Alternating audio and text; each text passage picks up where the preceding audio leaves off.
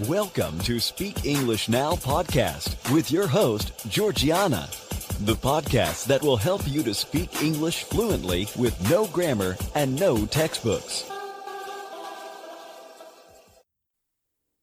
Hello, everybody. I am Georgiana, your English teacher and founder of SpeakEnglishPodcast.com. My mission is to help you to speak English fluently.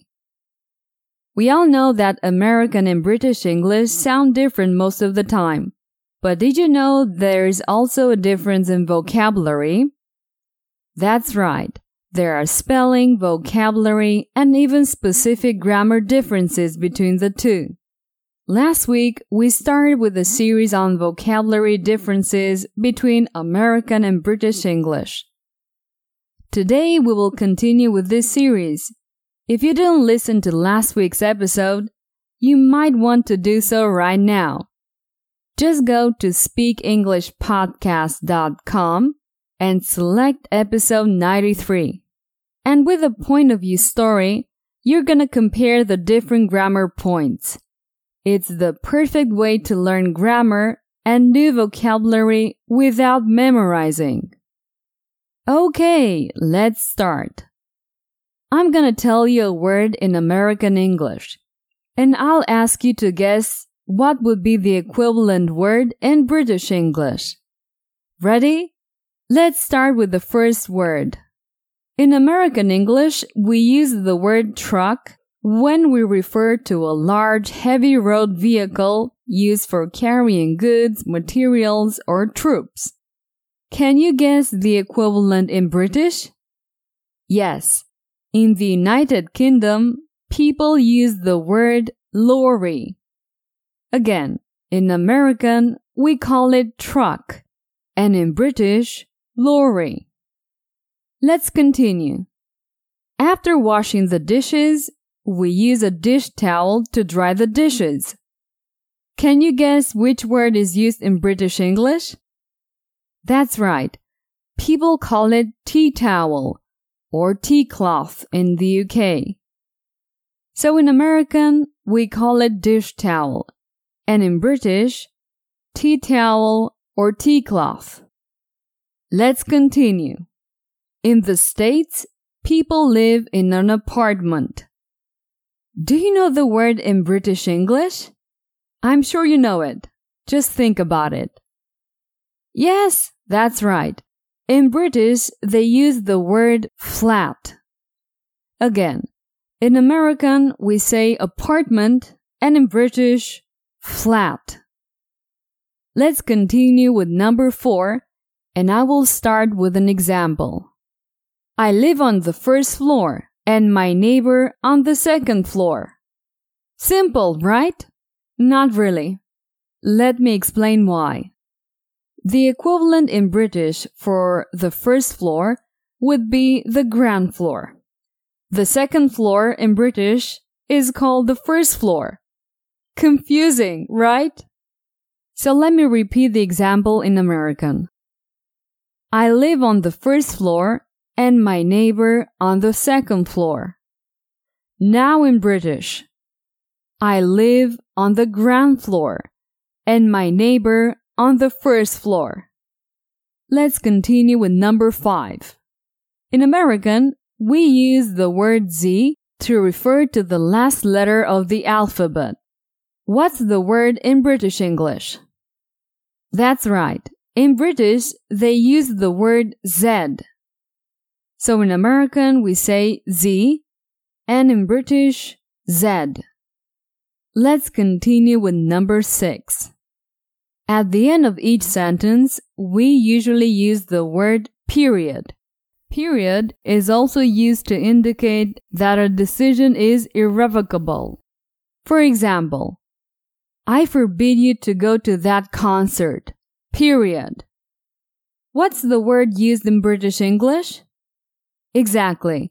In British English, they use the word full stop instead of period. So in American, period, and in British, full stop. Number 7. Did you know that your geographic area is identified by zip code? Do you know how to say this in British English? That's right. In the United Kingdom, they call it postal code. Again, in American, it's zip code, and in British, postal code. Number 8. Example. What's your timetable tomorrow? When will you get some time to listen to the podcast? We use the word timetable to ask about someone's plans or their availability. Although in British English, they use the word schedule. In the UK, it's more common to use the word schedule or schedule instead of timetable. So in American, it's timetable, and in British, schedule or schedule. Number 9. Example. I have made an error. Can I borrow your eraser? In American English, we use the word eraser when we want to erase something that we have written. In British, they use a different word. Can you guess? Yep, in British English, they call it rubber. So again, in American, we say eraser, and in British, rubber. Let's continue with number 10. Example. I'm tired. I can't climb the stairs. Let's take the elevator. What's the equivalent of the word elevator in British English? That's right. In British English, it's called lift. Again, in American, it's elevator, and in British, lift. Let's continue with the point of view story. This kind of story will help you to improve your English grammar. It's very simple.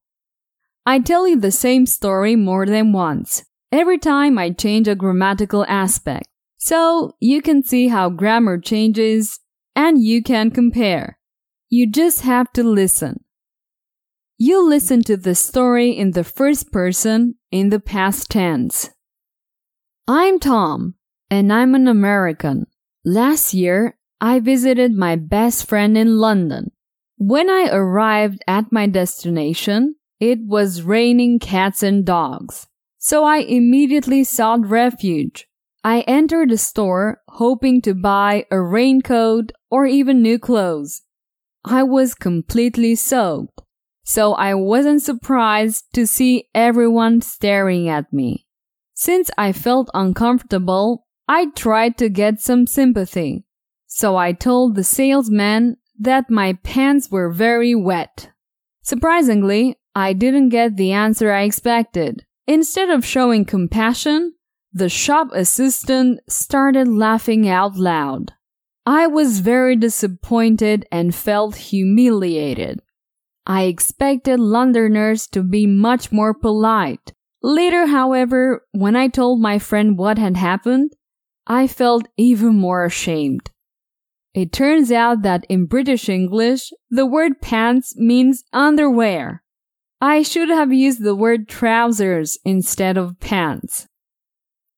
Let's listen to the same story in the third person in the past tense. Last year, an American named Tom visited his best friend in London. When he arrived at his destination, it was raining cats and dogs. So he immediately sought refuge. He entered the store hoping to buy a raincoat or even new clothes.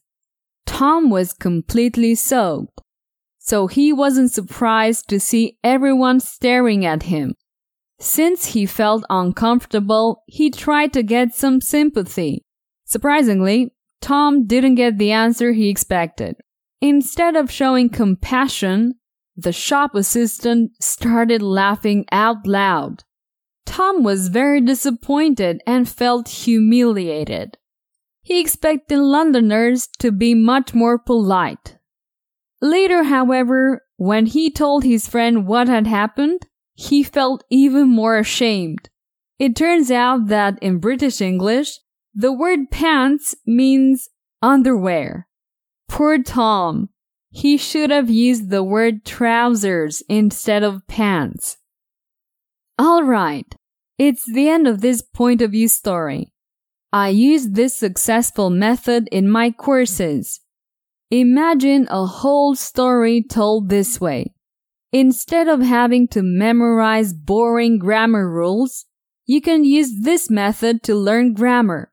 It's more enjoyable, but also more effective. Now you can improve your speaking and grammar with my enchanted course, only by listening. Go to enchantedcourse.com and bring your English to an advanced level. Well, that's it for today. Please help me spread the word about the podcast. Tell your friends about the show and leave a comment on iTunes when you have a minute. That would make me very happy. I'll be back next week. Take care. Bye-bye. Did you enjoy today's episode? Get the transcript now at speakenglishpodcast.com. speakenglishpodcast.com.